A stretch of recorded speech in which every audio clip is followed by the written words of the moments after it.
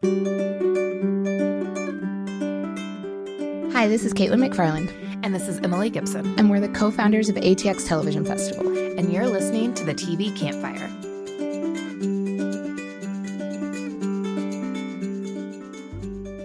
Emily, it's Thanksgiving. Happy Thanksgiving. Happy Thanksgiving to you. We're not going to lie. We are not recording this on Thanksgiving. What? I'm just going to... I feel that you need to be honest. That's true. And tell people, because since you don't know how podcasts work. Also, it wasn't the day before Thanksgiving. I'm not even going to say that. But because it's Thanksgiving, I'm looking into the future, and I'm probably very full right now. What is your favorite Thanksgiving food? Mashed potatoes. And I don't get them every year. Nobody makes them. So I think I'm going to try and make them this year.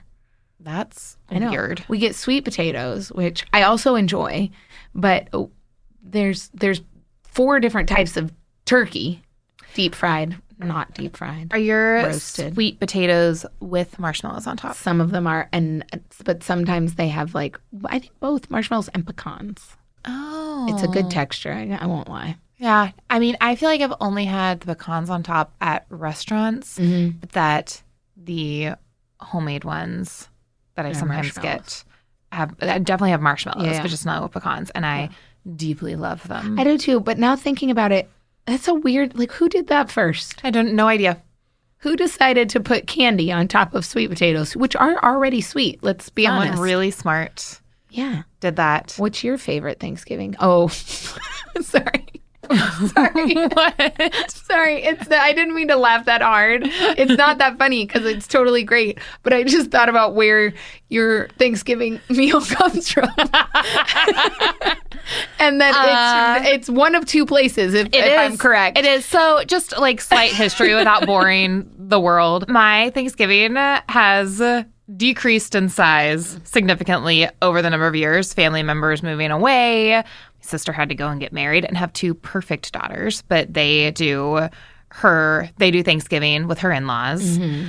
You know, as you listened, my grandfather's no longer with us. My aunt and uncle have been traveling for Thanksgiving, but now they may be coming back because cousins have moved. So it's going to be a surprise for all of us that I don't really know who is coming to Thanksgiving today. But regardless of how many people are there, the reason that this has happened is since the past few years, it has been a very small amount of people. And I got the gene from my mother that we don't cook or enjoy cooking. Thanksgiving either comes from Luby's or Cracker Barrel. Mm-hmm. And it comes in a box, and then we put it in real dishes and heat it up. Didn't know that part. Well, it depends on how many people are coming. I've seen the picture of the box. I do often post the picture on social media of the box arriving at the house. We should do it. You're going to need, if it happens this year, you're going to need to do that on the ATX, and we're going to hashtag this episode. So Great. So go. It will happen in some sort this year. Mm-hmm. I will post. Okay, go to our social media right now. No. Depending on what time you're listening to this. In the next 12 hours. Of today, go to our social media and you will see where our Thanksgiving meal came from. Yeah, I'll post mine too. I'll post a picture of the fried chicken because they do deep fried chickens and deep fried like a big deep fryer. It's dangerous. It's dangerous, guys. Nobody do this at home. People blow themselves up in garages. My family has not done it yet. But mine will be the second one because the lead will be the box of food. And if it's Luby's or Cracker Barrel. Yes. I will say my favorite Thanksgiving in recent history, though, was we actually went to Luby's to eat Thanksgiving. I didn't know they were open on Thanksgiving. Yeah, they do. They have a big Thanksgiving meal buffet. So we actually went there with my grandparents. My friend Karen was in town. And we ate there. And then my parents, Karen and I, so I live in North Texas, right? On the border. We went across the border to casino. Oklahoma, not the... I mean, it is north, but just the border. Sorry, yes. The state border. The state border up to Oklahoma and went to the casino. And it was a delightful Thanksgiving. That's awesome. It sounds great. We don't really care about NFL football. We care about college football. And there's not really college football games on Thanksgiving anymore. I know, which is very disappointing. I mean, maybe good for them. I know, what else? But yes, so that was my favorite Thanksgiving in recent years. So you know what? I'm going to let you know what happens this year. Nice. Well, along the Thanksgiving and things that we are thankful for, I'm going to transition this very awkwardly. Very not great. It's not a great transition, except for the fact that The panel that we're releasing today is on our syndication project track at the festival. It was called Fact, Fiction, and Criminal Justice, presented by the ACLU. And this may sound like a stretch, but I don't think it is. That all of the work that ACLU is doing is a very keeping people together, and it's very keeping families bringing families back together. Exactly. Yep. And what is today? It is a family together holiday. Nice twist. I put a bring it in there. It. You totally did. But this panel has nothing to do with Thanksgiving, so moving on other than that. But this was our second year working with the ACLU. Yes, and Marcia Ziesman at the ACLU is phenomenal. And we love working with her. She's already pitching us ideas for next year, so stay tuned for that. But this one was one when we really talk about, the ACLU deals with so many issues that it's what is a current topic and also what's being talked about on TV? Because I think the hard thing that we sometimes deal with working with the ACLU or any of our partners with the syndication project is there are many social issues that we want to talk about that unfortunately are not represented on TV. And so it's kind of hard to have a panel. Who should be on that panel? It's hard to have a panel of showrunners, actors, producers, executives talking about a topic that's not on TV and why it should be. Not that I'm against that, but this one... You should see there's a light bulb above my head. Okay, good. You keep thinking about it. Stay tuned for what that idea is going to be. But that this one was very much what are shows that are happening right now that are really dealing with some of these issues. And The Red Line had just come out. Mm-hmm. So we had Sunil Nair. And Caitlin Parrish, the co-creators and EPs. And then Joanna Johnson, who was from The Fosters and now is producing Good Trouble, which is the Fosters spinoff. Right. And we were supposed to have Anthony Sparks, who's the writer EP of Queen Sugar, but he wasn't able to make it. Yes. So it was a great topic full of these people that are really doing great things in this space right now. And even Sunil has talked about the fact that some of his previous work that he's done, he didn't feel was making the type of impact that he wanted to make, which is amazing. And so he did this show, The Red Line, which is phenomenal. And if you missed it, you should go watch it. But it really is right along the lines with what the syndication project stands for, which is the power of storytelling and the power of when you're watching these characters on TV and how much that really, seeps into your conscious and subconscious about how you're then viewing the world. And I think there's a lot of misinformation out there on the criminal justice system, and people can be very divided about it. So I think that some of these shows do a great job of showing multiple sides of things. So it's not just, this is good, this is bad. It's let's actually take this topic and look at it from different angles. Yeah. Through characters that we care about. Well, because very rarely is something just good or bad.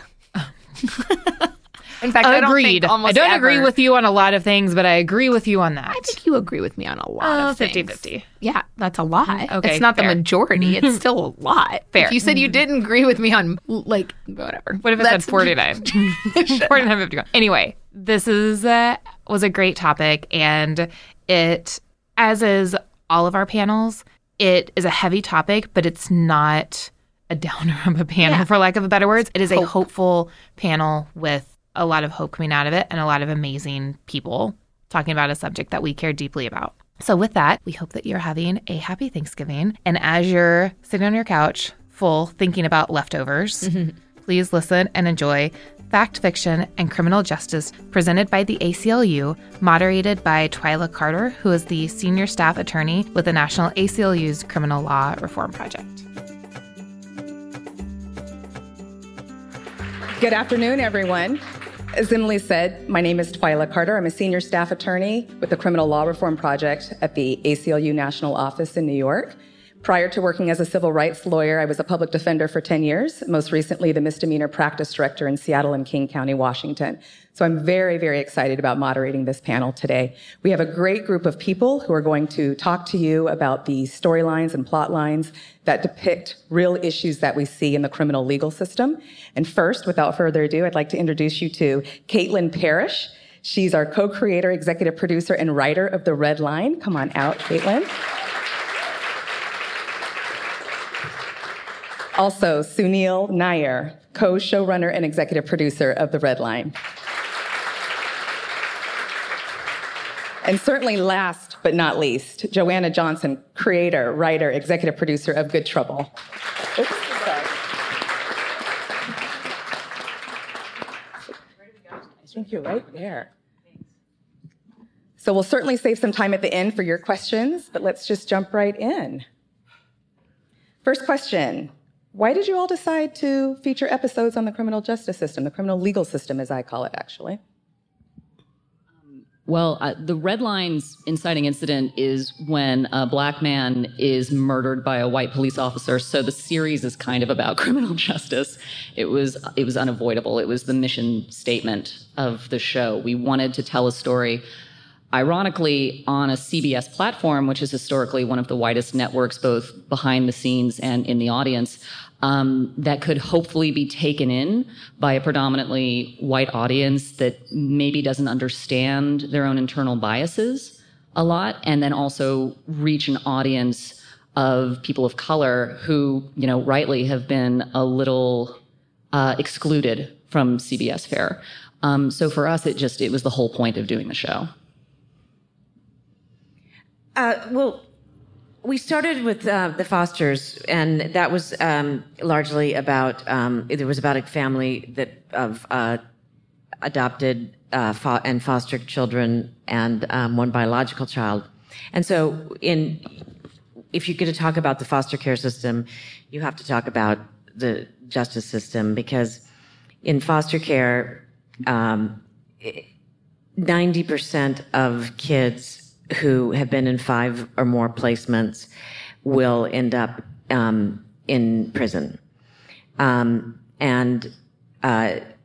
it's kind of another pipeline to prison, as well as most foster kids, by the time they're 17, at least half of them have had some sort of arrest or incarceration or gone to juvie or conviction. So it was naturally part of the stories that we wanted to tell. And our character of Callie, we meet her just getting out of juvie, and she subsequently went back a couple of times.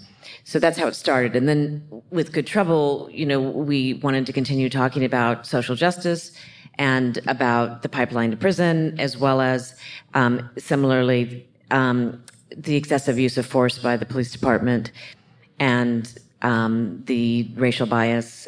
And when we were writing the pilot, Stephon Clark, the shooting of Stephon Clark had just happened, and I just felt like we have to keep talking about these things. And it's easy to be like, oh, another shooting of a black person or a person of color, and it becomes sort of business as usual, just like all these mass shootings. And I think we have to really keep having these conversations and really humanize them and explain kind of the law to people who are watching, and how much power the police really have in discerning whether someone is a threat, and how difficult it is to get a DA to charge police in these shootings.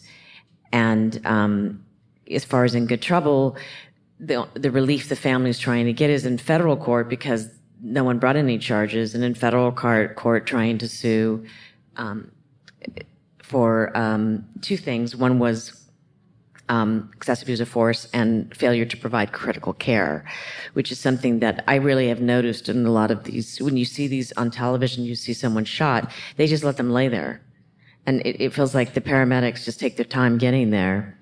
And so I thought that was another issue to bring up. So, long story. That's great. Thank you. Sunil, did you want to? I think Joanna hit on something that I think is really important, is that social justice is what we should be talking about in a lot of ways. I think one of the reasons I think you're doing your show, which is wonderful, and we did the Red Line and a lot of other things are happening, is that when people hear the words criminal and justice, I think the connotations for many is that a criminal deserves justice, which is punishment. And frankly, I think the really important thing is to examine what we consider a person to be a criminal and what is justice for that human being. And I think that that's the lens through which I think we all want to start exploring these things, because we're at a time now where the default is that these people are villains, these people are bad, these people should go away. And so it's really examining what the concept of justice is and trying to marry the ideas of social and criminal justice, which is a hard conversation to have, but is critical right now, because we're all living in this country that vilifies so many people based on who they want to be and who they are without context for their stories. And I think what we're all trying to do, and many other people, thank goodness, are trying to find the narratives and to check the premise of the idea of what criminal justice means in the words themselves. So anyway, I thought you hit on that. And another thing about social justice and is that, the definition really is providing equal access to prosperity, opportunities, and freedom and wealth. And so our show is kind of about that overall too, is everyone should have the opportunity to pursue those things. And of course, the odds are stacked against people, whether it's racially or social, economically. Not everybody does have that opportunity to pursue their dreams in essence. I'll add one more thing. We worked, Caitlin and I, intimately with this group called Color of Change, who are remarkable human beings doing remarkable work. And they came, and they opened our eyes, or my eyes, I won't speak for everybody else, but they came and they talked to us and they said, Perry Mason was like the #1 show on television back in the day. And Perry Mason was a defense attorney. So his heroes were the people he was defending. And they said what happened over the course of time in the television world is the narrative became the prosecutors were the heroes, which by definition made the defendants the villains. And they said that's a subtle change that's happened over time, but it frames things in a way that we're presenting to millions of people the idea that the defendant is the villain who requires punishment. And so I think what we're all trying to do is to reframe it back to, we're sort of trying to go back to Perry Mason and to see the person, not the crime, and to see the narrative, not the sentencing. So anyway, I thought they had a brilliant point when they brought that up, and I had never really consciously realized that, but when that sort of bell is rung, you realize we have to change the way we approach telling these stories. I think that's absolutely right. That's why I also refer to it as the criminal legal system, to your point, not the criminal justice system. And the Color of Change organization is phenomenal. Sure. To that point, what other research did you all do? I certainly encourage all of you to look up more what these fantastic panelists have done and the great work that they've done on other shows. But obviously, we're talking about Redline and Good Trouble today. But what research did you all do besides working with Color of Change to help you come up with these episodes and these fantastic storylines for these shows? Well, I'm a former dramaturg and librarian, so I assigned homework assignments the first week of the show. Our show dealt a lot with an aldermanic election in Chicago, which is a very specific kind of city council race. We dealt with, legal proceedings and what it is to be a cop, either a white cop or a cop of color in Chicago specifically. We were dealing with LGBTQ rights organizations in the show. So we basically talked to everyone. We were really, one of our executive producers, Ava DuVernay, hooked us up with Dr. Abdullah, one of the co-founders of Black Lives Matter Los Angeles, and we were privileged enough to talk to people who have lost loved ones to police brutality, and they were generous with their experiences and their pain and their desire for the kinds of stories they'd like to see told about similar victims. We also talked to a lot of CPD officers on either side of the line, current officers, former officers. We had former lawyers in our writer's room. We basically talked to anyone who would talk to us. We talked to aldermen and chiefs of staff and just anyone who would pick up the phone when we called about their area of expertise, we talked to, because at the end of the day, I think authenticity when you're dealing with really sensitive subject matter is key. And there's only so much a writer's room can accomplish with their own experiential knowledge. So I think just setting aside your ego immediately and saying, I'm not going to be responsible for getting everything right. We're not going to be responsible for getting everything right. Let's talk to people who actually know. So we just talked to everyone who would give us the time of day. Yeah, and to sort of add to that, I'm sorry, were you about to? The Red Line and what Caitlin and her creative partner Erica created was a very special thing, and they approached it with the way that I would wish everybody would approach their shows, but people don't have the time and often don't have the wherewithal to do it. And part of what's great is the ACLU has created this organization called Storyline Partners, which is sort of you get to go to them to get the narratives. And sort of sadly, the Red Line did not get picked up for a second season, so it will exist as a elegant novel that we got to put on TV. But I've rolled into this other show called All Rise on CBS, which again is sort of sneaking social justice into the network conversation about an LA courthouse. And, what I did when we started the show was to impanel it, because staff writers oftentimes on writing staffs don't have a lot of agency. And it's very hard for them to have a voice in some writers' rooms. And so, the big thing for me is to really empower that person to be the one who gives a shit. And to go find the narratives and to make the calls and to make sure we're not just Googling an article. And so, our room was basically hardwired with people who were going to do that anyway. But if the room isn't, I think it's incumbent upon those who are running the room to really, make it a necessity to do more work when you're telling these stories as opposed to thinking you already understand them.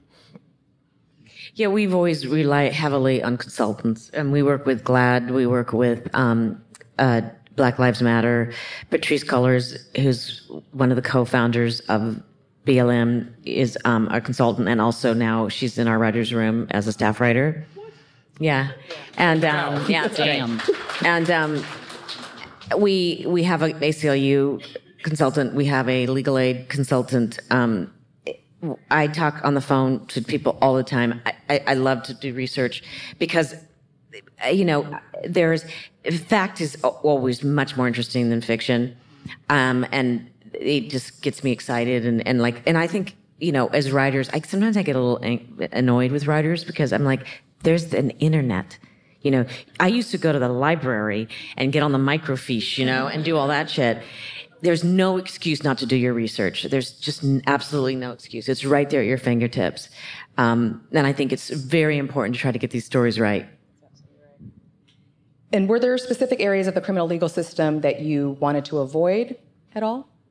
Were there any areas that were off limits? Not really. There were... Not really. And to CBS's credit, we didn't receive a lot of pushback on the content we wanted to put on television. No, we were basically, if it was thorny and there was an opportunity to tell hopefully a nuanced story where there were a lot of shades of gray, that was the really interesting thing for us to attempt. That was the most fun thing to try to do. So I can't, Sunil, correct me if I'm wrong, but I don't really think there was something where we felt like we had to shy away. No, the messier the better. Right. So on that point, I guess I'll direct this question to Caitlin first. In the Red Line, what I love about the portrayal that you all did with, as you described, Harrison Brennan, black doctor, shot in the back, unarmed by a white rookie cop. And as we all know in the news, when we see these storylines in real life, it's usually an unarmed black person or a person of color, and the media will find a way to find even an arrest back from when they were a juvenile. There's something negative that they use to portray the victim. And the officer is usually someone who's experienced. In the Red Line, it was an interesting twist that I appreciated, where you have this black doctor and you have this rookie white cop. Why did you all choose to take that angle? Well, now that we've not been renewed, I can be a bit more frank and say that a large part of that decision, and my creative partner Erica Weiss, who couldn't be here today, and I've been working on this story for about 10 years. It was based on a play we created in Chicago called A Twist of Water. When we realized that CBS was going to make the show, our first conversation was, okay, how can we Trojan horse as much shit as humanly possible for the audience we know tunes into CBS, which is predominantly old, predominantly white, and, just statistically more inclined to disregard the news or turn something off because it doesn't subscribe to a particular narrative that they're familiar with. So we wanted to come up with a hook into the story that couldn't be inherently dismissed, where, a predominantly white audience couldn't go, oh, well, of course it would have happened that way. Right. While also, creating two characters, this doctor and this police officer, who were more than met the eye initially. The shooting is the teaser of the pilot. We see the last night of Harrison Brennan's life leading up to his death. And we only meet Paul Evans, the cop, as he's murdering Harrison. And then the rest of the show delves into both of them and their families in the aftermath. But we wanted two Trojan horse characters who would get people in who might not otherwise tune into the content, and get a network that might not otherwise air the content invested in these people.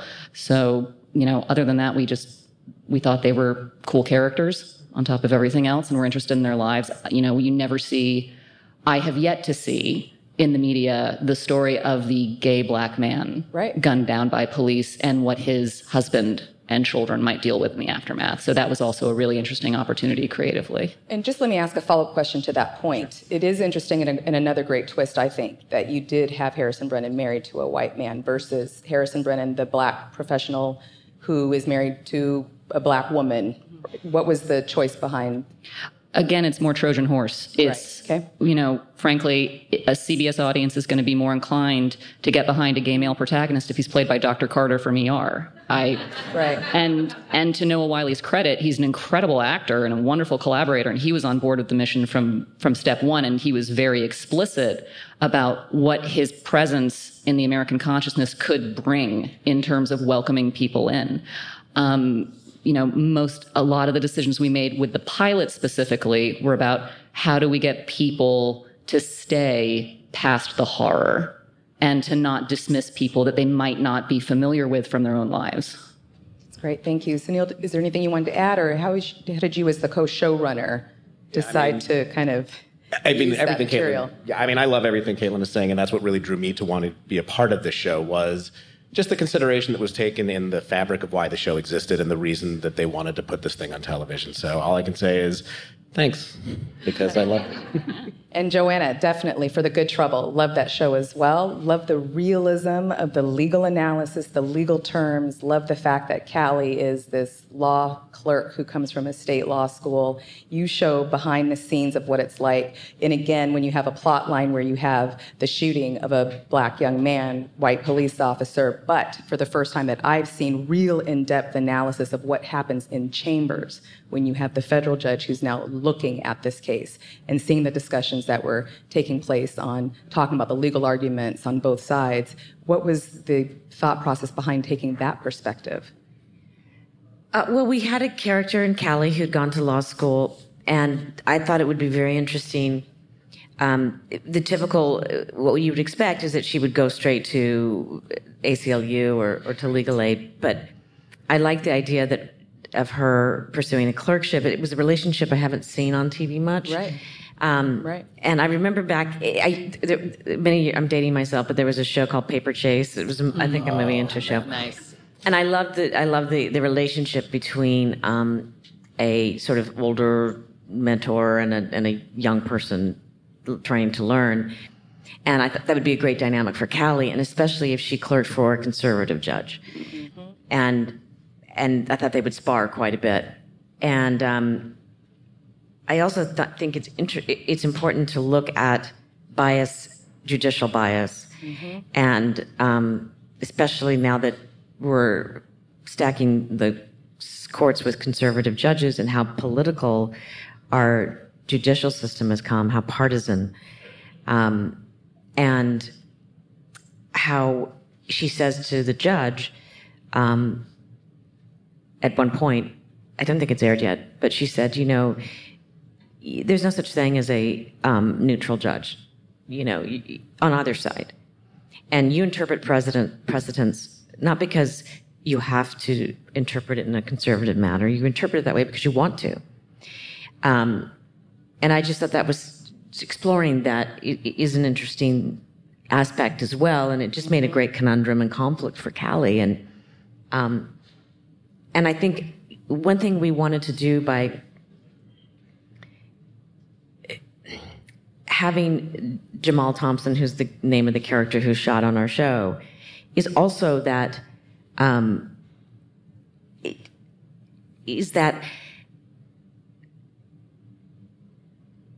it shouldn't be that you only deserve justice if you have a pristine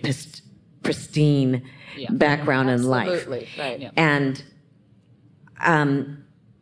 we also, last season, Jamal we did this also based on the Stefan Clark story, but, that these tweets came out of where he was kind of dissing black women.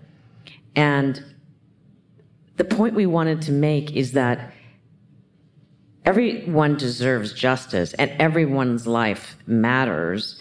But when it comes to a lot of the bias against these black men and women who are being killed, is that, they weren't perfect. So they get dismissed. Right. And I think that's why Patrice and her co-founders came up with Black Lives Matter. They're not trying to say not all lives matter, but not all lives are at risk of police brutality.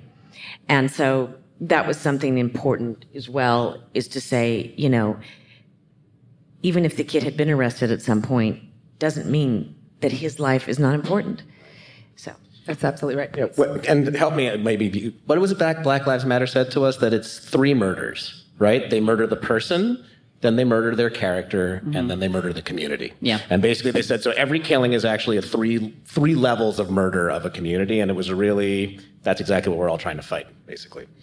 That's absolutely right. I would also add to Joanna's earlier point, 1 out of 6 federal judges now is a Trump appointee, so I'll let that sit there.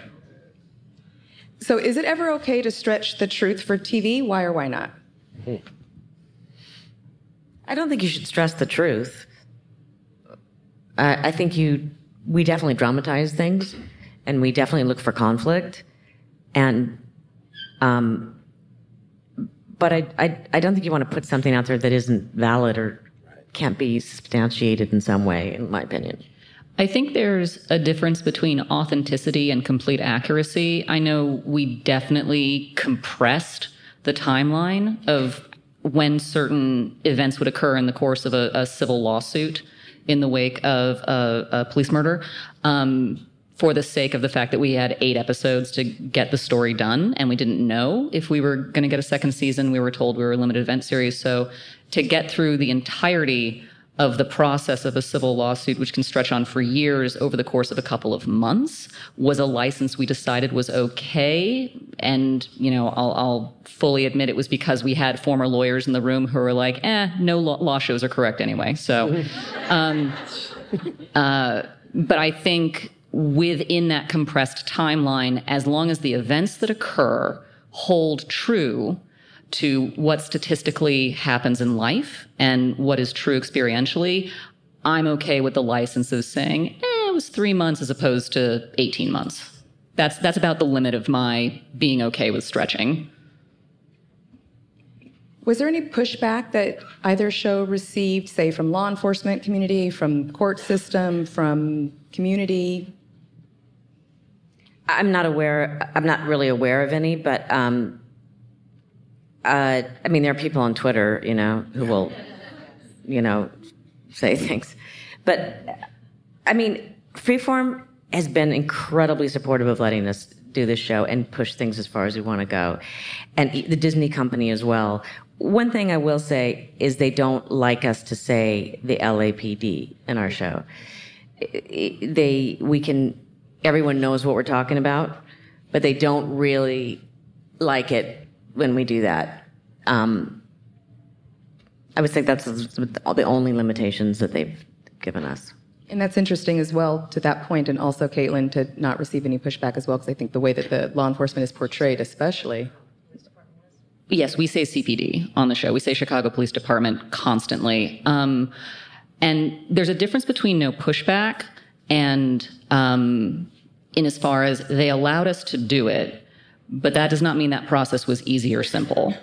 Because, you know, CBS at the time, all the creative executives were white.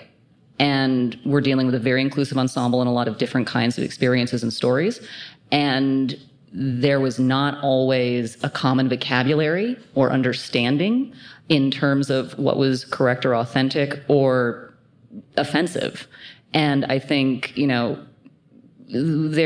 yes, there was no pushback. They let us do it, but that does not mean they let us do it without a fight. And in terms of from the community, we were pretty lucky. We had a lot of support from most people in Chicago, which was something we really cared about. We wanted Chicagoans to feel like we got it right. There was a little, I don't know, some comments on a police blog run by the CPD in Chicago talking about how we were just liberals who were going to call them all racists, but that's kind of par for the course. So I don't really consider that pushback. Fair. So we talked a bit about the racial tension that exists in both shows. What were the discussions around how to portray that on television and to be delicate or not go straight into it the way that you did? Or could you speak a little bit to what those conversations may have been like or what that thought process was. I mean, I think one thing that's really important is that you have a diverse and representative room, and that everybody feels like we can have these conversations in the room that are uncomfortable, and that and share our points of view, because there would at times be, I don't know, racial tension in our room, but definitely a learning curve for all of us to say, and there was a writer on our show who said to me, well, when we were talking about Malik, our character of Malika, she said, a woman of color, and she said, why is it my responsibility to explain racism to white people? Go read a book. And I was like, great, let's have Malika say that to Davia,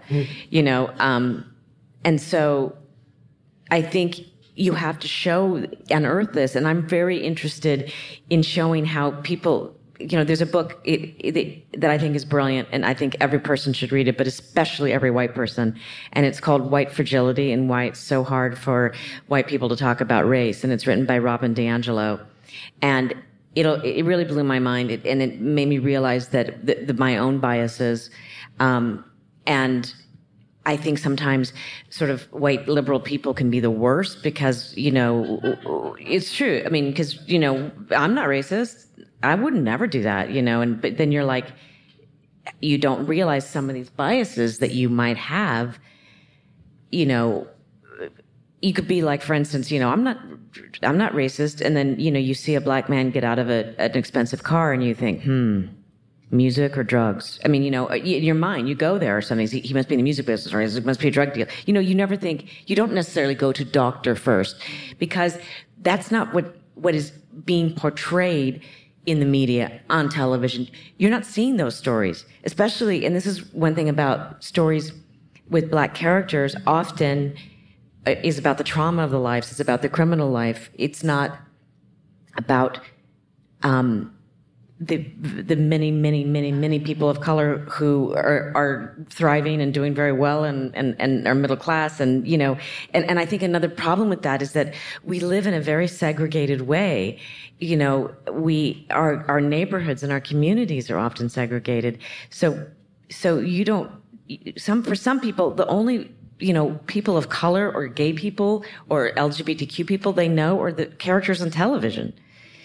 So that was a long-winded way to get around to, I think we have to talk about racial tensions. We need to talk about it. People should feel free to make mistakes. Say, you can't say that. There was an interesting thing that happened in our writer's room. I was talking about The Black Bachelorette. Yes, I watched the show. I don't watch reality TV, but I love that show, and it just sucks me in every time. So, and I said in the room, that she was a lawyer, and she's really articulate and well-spoken. And one of our black writers flinched and said to me, but she didn't want to say anything to me. And so later I was like, what did I do? Just tell me. Don't roll your eyes at me. Tell me, help me, know what I did wrong. And she said, well, it's triggering for people of color. And I said, wow, my first reaction was, well, I met for a bachelorette, and fair point. Which is really a big part of what I meant, They're not usually the most highly educated people. And so, but then I also was like, I thought about it a little bit deeper, and I thought, but do I also have a bias? Isn't there a bias in this country when we see a person of color who speaks in a certain way, and we're like, oh, wow, you're so articulate. That's racism. That's bias. And you don't even realize you're doing it. We all got to look deep and find these things inside of us if we're going to make that change. I appreciate you sharing that story, Sunil. And to sort of build on, and then Caitlin touched on this a little bit too, which is there's such a sea change in the creators of television now that I think that the idea of representation in the writer's room and in front of the camera and behind the camera is critically important, and that's really, really encouraging. But I think the other thing, and Caitlin hit on this, is that's not happening with our stakeholders at the network. It's not happening with our stakeholders at the studios, at least in network television. I can't speak for, and that's the hard part, is that we can do all we can, but then when you get the people on the other side of the phone call who understand only their perspective and sort of have a confidence in their rightness, it requires a change institutionally that is slowly happening. I mean, like Caitlin said, all the executives we had on the Red Line were white. There were no people of color. We actually, what's that? On the network side. On the network side, yes. And, we eventually talked to them, and they have an incredible inclusivity department, which is where the people of color are at the moment. But on the show I'm on now, the network came in to meet us, and 2 of the 3 execs on our show are people of color. And I can see that they're starting to change, and to their credit, they're starting to change, and it's a slow change. But I think until the voices are heard reciprocally, it's going to be a bigger fight for all of us on this side, and we're going to fight it. But I think that they're starting to hear and starting to understand the importance of having the representation on their side of the conversation too. Yeah, thank God. Yeah. And I 100% agree, and I have experienced the same thing. Yeah. Yeah. And just in terms of addressing, racial tension, we were making a show about Chicago. It's kind of impossible to make a show about Chicago with any degree of authenticity without talking about the fact that it's still the most segregated metropolis in America, largely because of Mayor Daley Sr.'s redlining policies. And, the CPD is responsible for, at this point, hundreds of millions of dollars in lawsuits against police officers for police brutality, largely against people of color. Laquan McDonald and Jason Van Dyke is now the watershed moment in that city's history. So knowing we probably only had 1 season to talk about this stuff, we had to. Otherwise, it was just going to be, liberal allyship theater, and that didn't sound particularly interesting. Fair. Thank you for sharing, all 3 of you. How concerned were you with making happy endings, if at all? Not. No, not at all. Go ahead. Oh, no, well, some of the stuff hasn't aired yet, so but I don't. I'm not invested in feel-good television if it's not really kind of the reality. And our show's also about struggle, but with good moments, feel-good moments. But we really wanted to be authentic to the fact that life's not easy, that you don't come out of college and you have the best job and the great apartment in New York and everything's great. You come out and nobody cares what you think. You think you're going to change the world, and people are like, get coffee, shut up, I don't care what you think. And it's tough. And so we really wanted to show that. And just one more thing, because I was very glib and I apologize.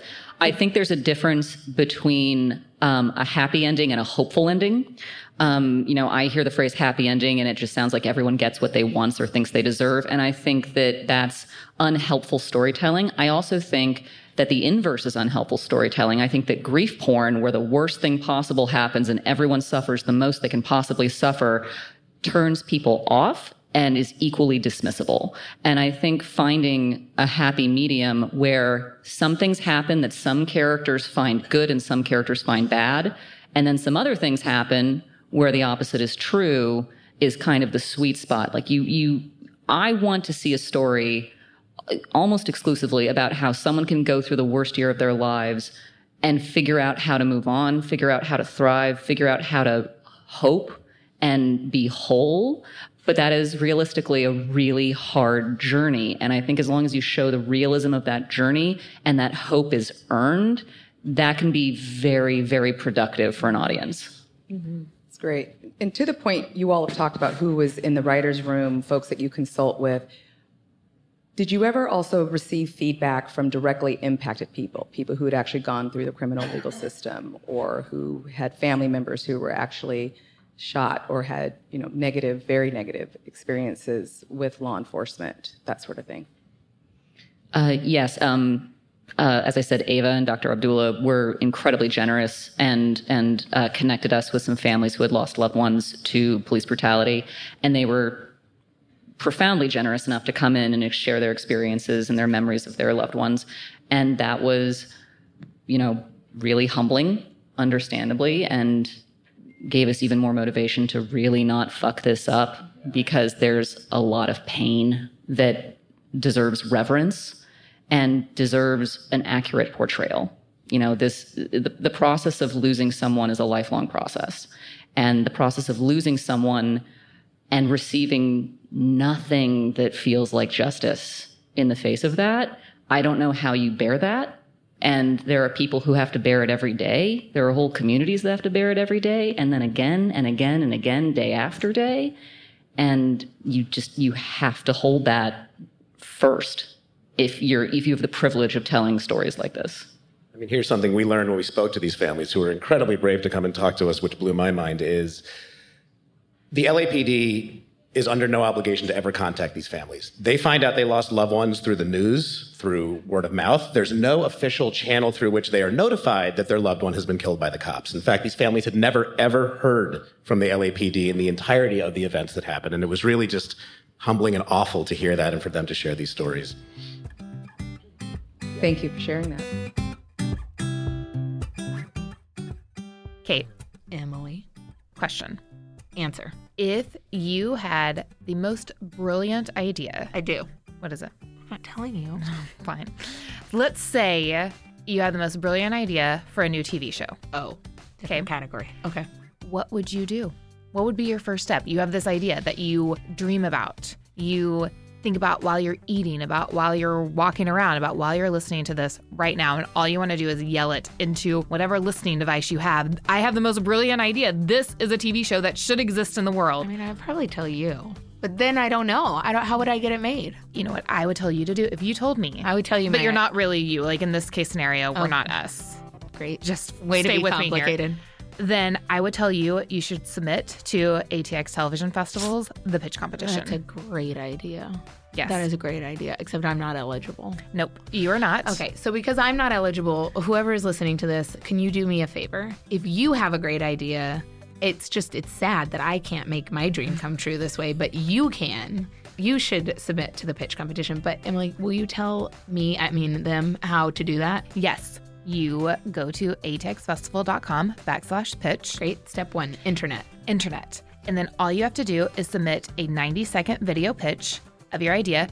It does have to be a scripted idea. Okay. No, we are not making reality shows at this point in time. Great. Scripted. And you also have to have a 5 to 10 page writing sample. Okay. Check. 2 things. So you go, you fill out the form, you upload them. There are very specific instructions on how to do that. FAQs, I'm sure. And you have until January 17th. Just mark that down on your calendar. Right. And then through a series of rounds with some of our screeners and judges. Like the Blacklist and Sundance Labs and executives and such. And TV showrunners fans. And producers. Not TV fans. People who make TV. But they are all TV fans. Great. Then after that, our judges, select the top 10 finalists. And those top 10 finalists pitch live at the festival. And like a live studio audience. Yes, like a live studio audience. Oh, and then the winner is then mentored by one of our judges or other ATX panelists. And then you get to pitch live to, at this point you definitely pitch live. But then you get to pitch to our studio network partners. Oh, to maybe see if they want to buy it? To then make the TV show. Guys. You're so lucky. I'm screwed, but you're lucky because I'm guessing it's illegal for me. You said that, right? It's illegal for me. It is definitely illegal for you to submit this way. Great. I'll find another way, but you guys do this. It's much simpler. But if you go to atxfestival.com/pitch, all the information is there. But really, the only thing that you have to have is an amazing idea for a new TV show and a writing sample. Yep. From now until when did you say? When does it end? January 17th. Great. atxfestival.com/pitch. I'm just asking for a friend. We'll tell your friend. They should go and pitch now. So I definitely want to thank all of you for coming to the ACLU Fact, Fiction, and Criminal Justice panel. We certainly want to open the floor now to those of you that have questions for our esteemed panelists. So I know that there are a couple of folks that have microphones, so keep your hands raised high so we can see who wants to ask questions. I see there's 3 folks on this side, person here. Thank you. Thank you. Thank you for being here today. I was wondering, you touched upon a little bit about diversity and inclusivity, perhaps on your shows, not so much on the executive side. What how many people of color and African Americans do you have in the writer's room and in key positions? I was wondering, is there a percentage that you have on your shows? On our show, we had a really inclusive writer's room. There were 8 of us. Erica and I were the only 2 white ladies. There was 1 white man, and then the rest were people of color. 2 of whom were African American, one of whom was the highest ranking writer besides me, Erica, and Sunil. None of our directors were white. Our crew is, I believe, over 78% people of color. Our performer ensemble is very inclusive. So for us, it was less about making sure we had predominantly Black writers or Black crew members or Black actors, and that we had an inclusive room that reflected the demographics of Chicago itself. We also didn't want to make any particular writer feel like they were responsible only for a specific character because they happen to share the same background or ethnicity. We really didn't want to tokenize. So for us, it was about creating a realistic representation of the city we were depicting. Wow, that is so impressive. Great question. That is amazing. Yeah. Wow. I cannot say that we have done that as well. Our room is definitely inclusive and diverse. I make a real effort to make sure that we're hiring people to give opportunities to people of color. I will say, just don't send me any white candidates for this, please. Because I want to balance. Most of our directors are female, at least, but the majority, not all. And we try to be diverse, but that's amazing. Yeah, it's something you have to keep working on. Yep. That's a great question. I saw more hands, 2 here. I think this gentleman and this woman here. Thank you. Hi, thank you all for being here. I really appreciate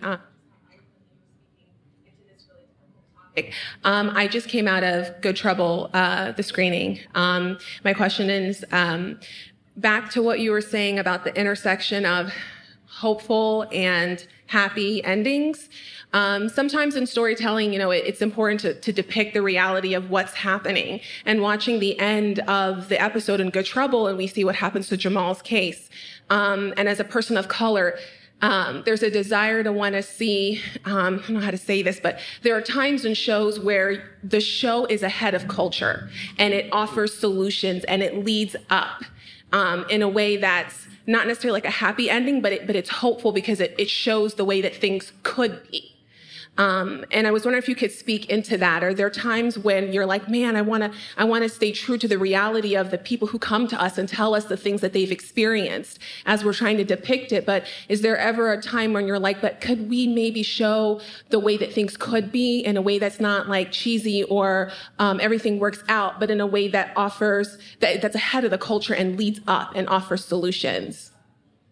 That's a great question, and it's something that I really talked about with Patrice, and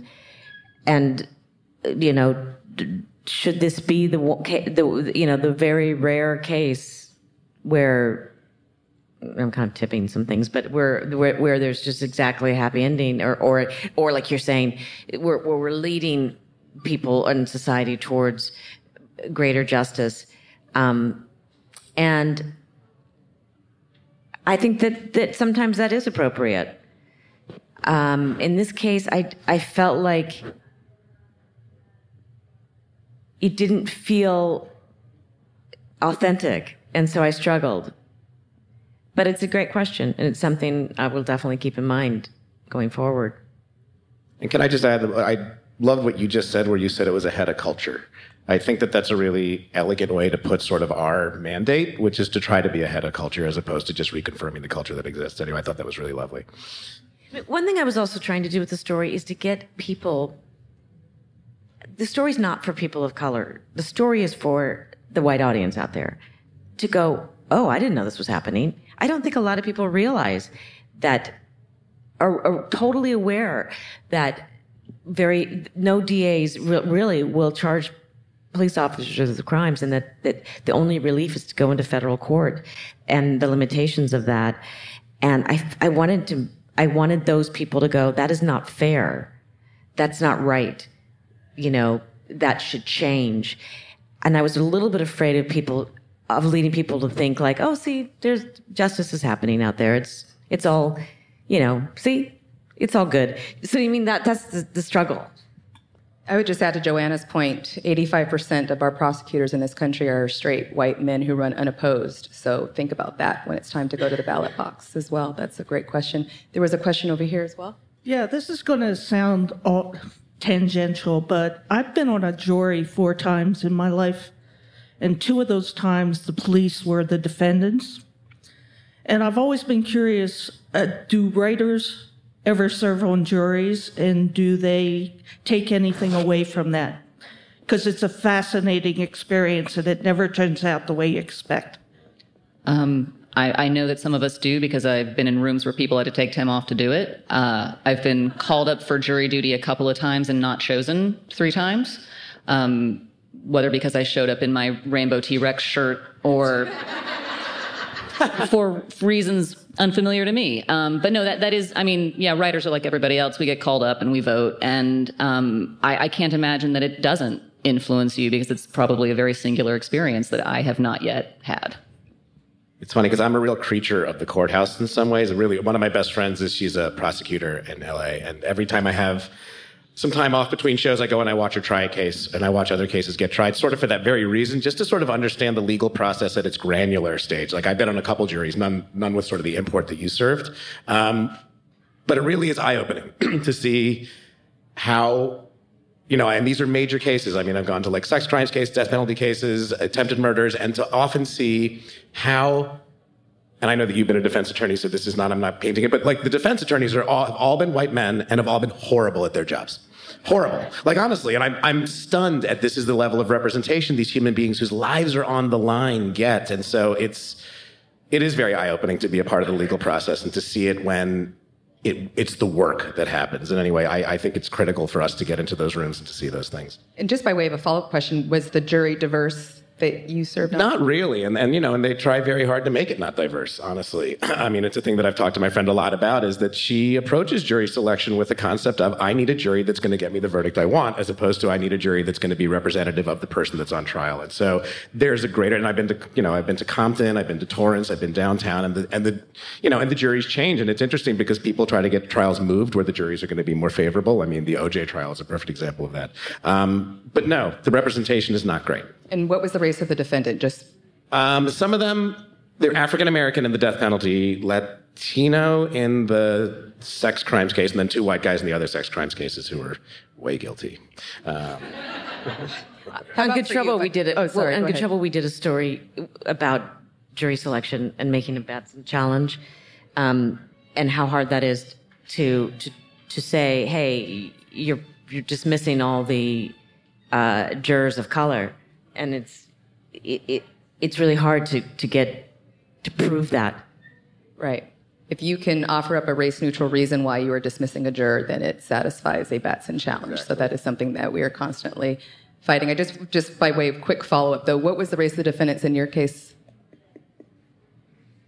Well, the first case was a federal case in which the Suffolk County, Long Island Police Department was getting sued for racial and sexual discrimination in choosing police officers. And that jury, our jury, ended up a hung jury. So the woman, it was a black woman suing the Suffolk County Police Department. Thank you. And the second one was in Nassau County, where I live, and it was a deputy police commissioner being charged with corruption. We had a very diverse jury, and we found them guilty of 3 of the 4 charges. Thank you for that. Thank you. You have a question as well?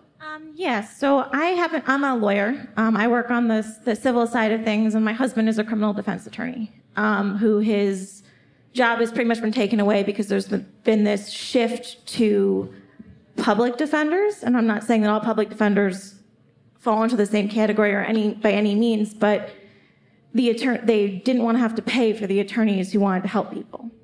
And so the thing that we talk about at night is just the general problems with the legal system. And so I know this is kind of tangential because we're dealing with criminal issues, but your shows are telling stories to try to make people think and try to help them.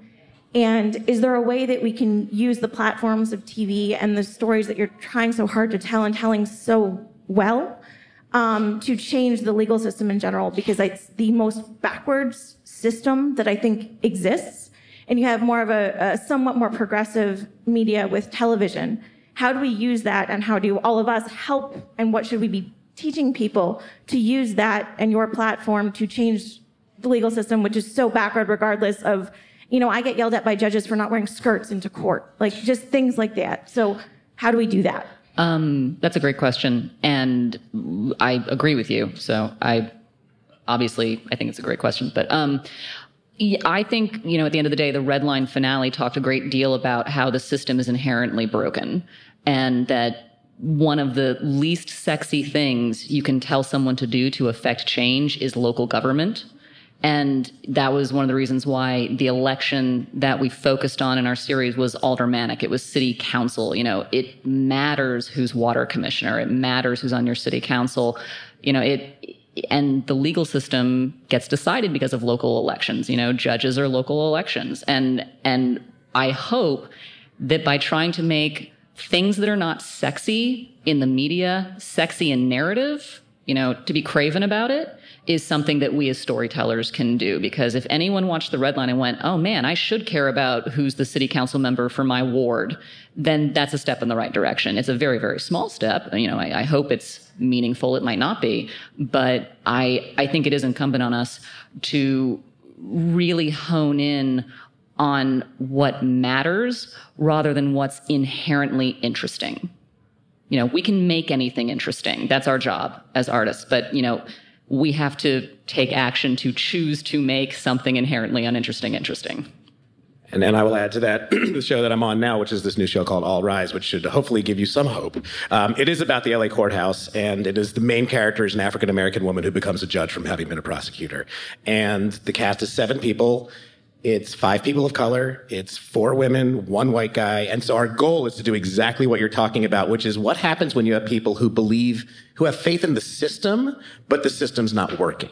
Sort of in that same way we talk about the West Wing. They had faith in politics, but they had to figure out how to work within the system that exists because it is so fundamentally broken. It is such a bedrock of what our nation was theoretically founded on, but it is not working. And so these are exactly the conversations we're having every single day. And they're tough because there's no easy solution, but it requires a kind of hopeful intention in approaching it at the because the one thing we keep saying is to check the premise. To don't just take the question and then start answering the question the question. And that's what we're really looking at when we do this show. I think there was a question back here as well. And then this gentleman else has been waiting. Yep. Go ahead. Hi, thank you for doing the panel. My question is, so you guys all work in drama, and I was wondering, do you guys think these issues can be addressed in comedy without losing, the authenticity?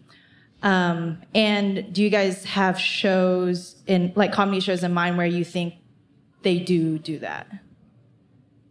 I think absolutely comedy can do it. And I think to the credit of shows like Atlanta or Master of None, Network, I must admit I'm not super familiar with the network comedies, and I don't know how much they're trying to do it, but I think shows like that are starting to change the way a comedy is approached because they're not, hitting the punchlines all the time, but definitely they're sort of in a comedic bent. But I think those are having all of those conversations, and sometimes better than us dramas are doing it. Yeah, I think satire is one of the greatest tools we have. I just happen to not be good at it. I don't think there's a better Kafkaesque portrait of what's been happening in our country than Veep. And that's one of the funniest shows that's ever been. I really wish that I could write that. Sadly, I cannot. I'm a creature of drama. It's what comes naturally. I think my dream show would be a reboot of Murder, She Wrote. But still with Angela Lansbury. But yeah, of course comedy can do it. There's just certain people who can do it and certain people who can't. Great question. And this will be our final question. Thank you. Mr. DR, I thought you made a very... Can you move the mic a little closer to your mouth so we can all hear you? Forgive me. Perhaps it's not on. Perhaps I could do without it. There we go. There you go. I thought you made a very wonderful point about bias and about institutional bias in particular. I recall you spoke of Perry Mason. There was also a Sergeant Joe Friday balancing the situation. We have had a dramatic change in political administrations. We find more and more people seem to be gravitating towards shows like Cops. What can be done to change the institutional bias that favors shows like Cops and Law and Order?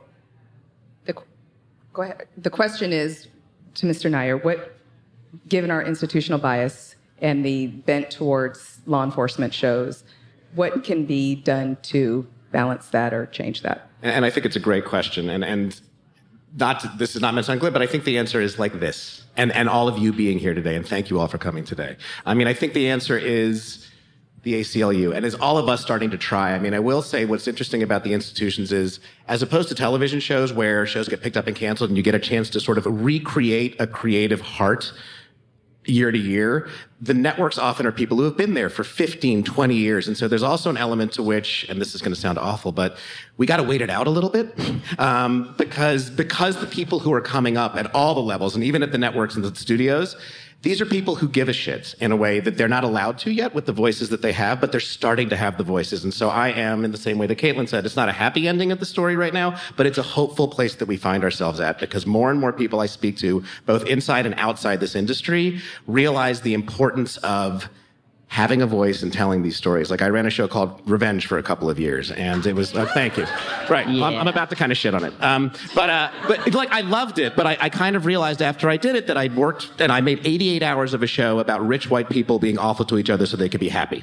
And look at our president. And so it's that I sort of ingested to think, I had a great time making it. I'm proud of the show. I'm proud of the work we did, but I'm not proud of the message it put forth for 89 hours worth of television. And so it's also people like me realizing just getting a job and doing a job is not sufficient anymore. And that I have to be able to answer to my wife and my kids and my friends and my family and the community and the millions of people who watch TV why it is I'm doing what I'm doing. And I will say tons of people share this kind of mandate right now. And so I agree with you, and I hope that what we're doing right now, and I hope that what many, many other people are doing at all levels of this industry, are slowly pushing this change forward, because it doesn't happen quickly, but I think it is happening. And when you talk about the show Cops, you know, there are shows out there that Starz has some wonderful documentary shows. America to Me is an amazing show. There's another show about the boys in football, and like there are those shows. I don't know how to make them as popular as Cops, but I think part of it is in these people, the networks programming shows that will help with equity and say, I don't think I'm going to make that show. I'm not going to put that show on that sort of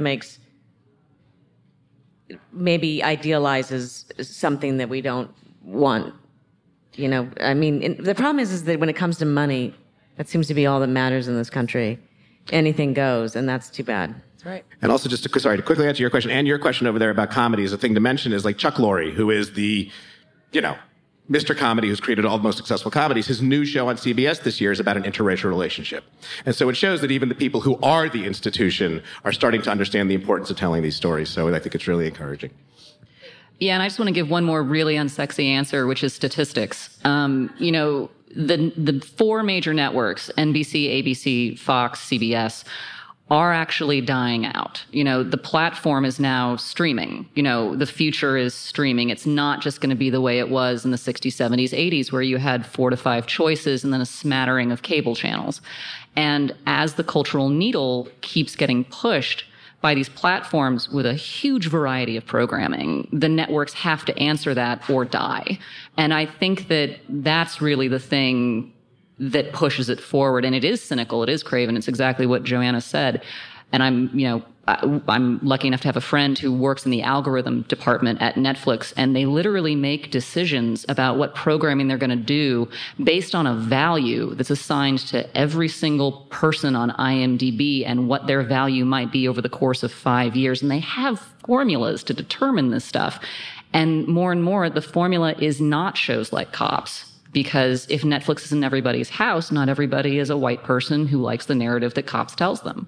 And the networks will eventually have to answer that, have to create representation, or drown. The red line is not coming back, but we still got 4 million people to tune in, opposite the last 4 episodes of Game of Thrones, which for CBS was a really low rating, but for any cable network or streaming network is huge numbers.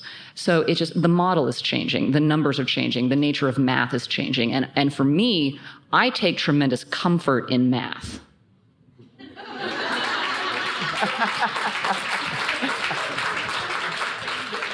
I would say that the criminal legal system is broken, but there's an argument to be made that it is actually operating as designed. And so these shows are helping to transform our legal system, and we appreciate that. I want to thank each and every one of you for joining the ACLU's Fact, Fiction, and Criminal Justice panel discussion. Please thank our panelists, and thank you for coming.